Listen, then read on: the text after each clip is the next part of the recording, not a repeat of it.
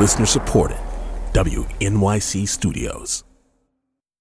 Hey, it's Latif from Radiolab. Our goal with each episode is to make you think, how did I live this long and not know that? Radiolab, adventures on the edge of what we think we know. Listen wherever you get podcasts. Welcome to NYC Now, your source for local news in and around New York City from WNYC. I'm Janae Pierre. Police are looking for a man who they believe shot and killed 2 men Sunday night in a Brooklyn apartment building where investigators believe the 3 men lived. The NYPD says the 2 victims were arguing with each other on the 4th floor of the East Flatbush building when a 3rd man became involved and shot them. Both were pronounced dead at the scene. Their names have not yet been released. No arrests have been made. Dozens of people have been flocking to an apartment building in Manhattan to pay their respects to actor Matthew Perry. He played the sarcastic Chandler Bing on the popular 90s television show Friends, set in New York City. The actor died Saturday. Fans of the show came to Bedford Street in Greenwich Village to see the apartment building frequently depicted in the show. They left flowers, signs, and letters. Curtis Mack was in town from Ottawa, Canada. He says he happened to be in town when he heard the news. I thought I'd stop by, and I'm pretty happy to see how many other people decided to stop by as well. But yeah, I was a huge fan of the show back in the day, of course. I was a teenager. Perry was 54 years old. An investigation into the cause of death is underway. Stay close. There's more after the break.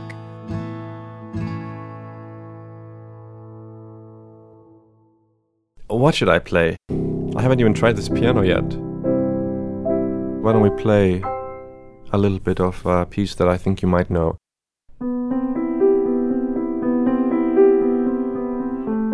It's a new season of the Open Ears Project. I'm Terrence McKnight, here with stories from people who share the piece of classical music that guided them through some of the most important chapters in their lives. Listen now wherever you get podcasts.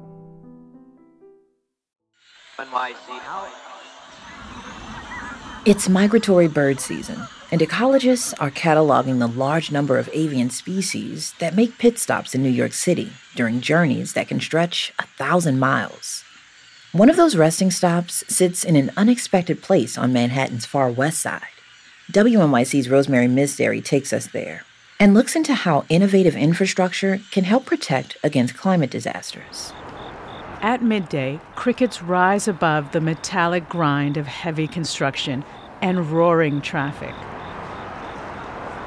Perching in an apple orchard, small bright orange and blue-gray falcons, American kestrels, home in on the high-pitched chirps of their favorite insect delicacy. This is not Central Park.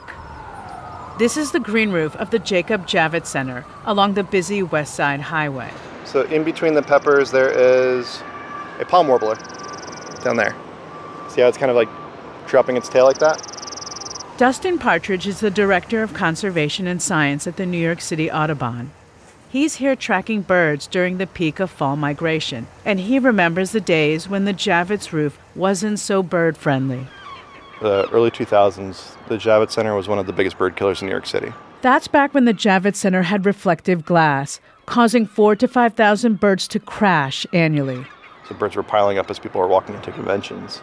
About a decade ago, the Javits got a nearly $500 million facelift. The dark building glass was changed to a non-reflective surface that reduced bird collisions by 90%.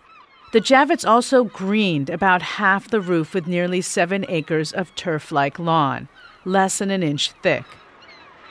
It's now home to a colony of around 160 herring gull nests. An additional acre opened 2 years ago on the south side of the building as a year-round farm with a greenhouse.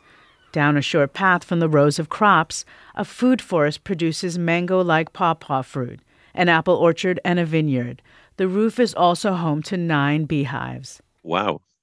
Who would have thought there would be a farm in the middle of Manhattan?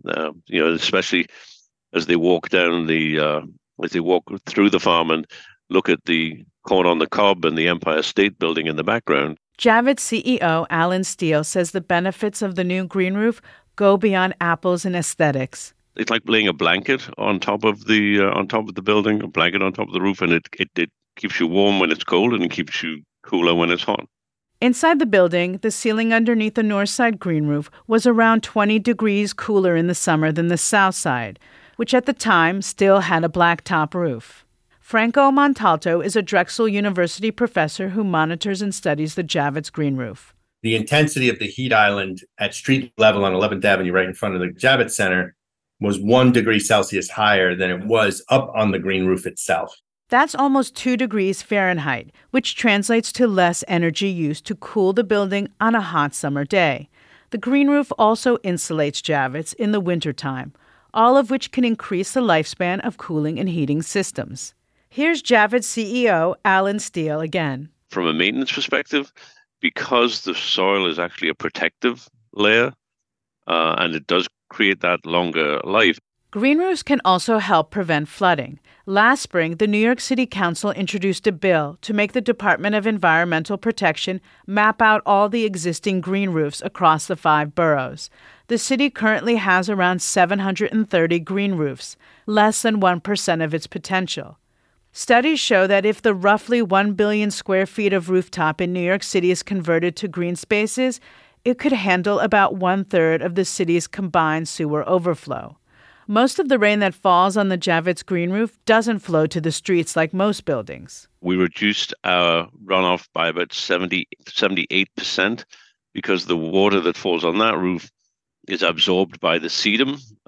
They're a very fleshy plant, and they absorb the moisture and then release it back to the atmosphere. The water conservation is even greater with the farm portion of the rooftop. We get 100% of that water collected, and we get 100% of it brought back up and reused. The water is drained into 2 underground tanks where it's measured, tested, and treated for any pollution from human litter. It's then pumped back up to the roof for crop irrigation on the farm. We're growing everything from A to Z, arugula to zucchini, and 5 varieties of apples: Zest Star, Honey Crisp, Gold Rush, Macintosh, and Liberty. Orion Ashmore is the Javits farm manager with a staff of 4 farmers.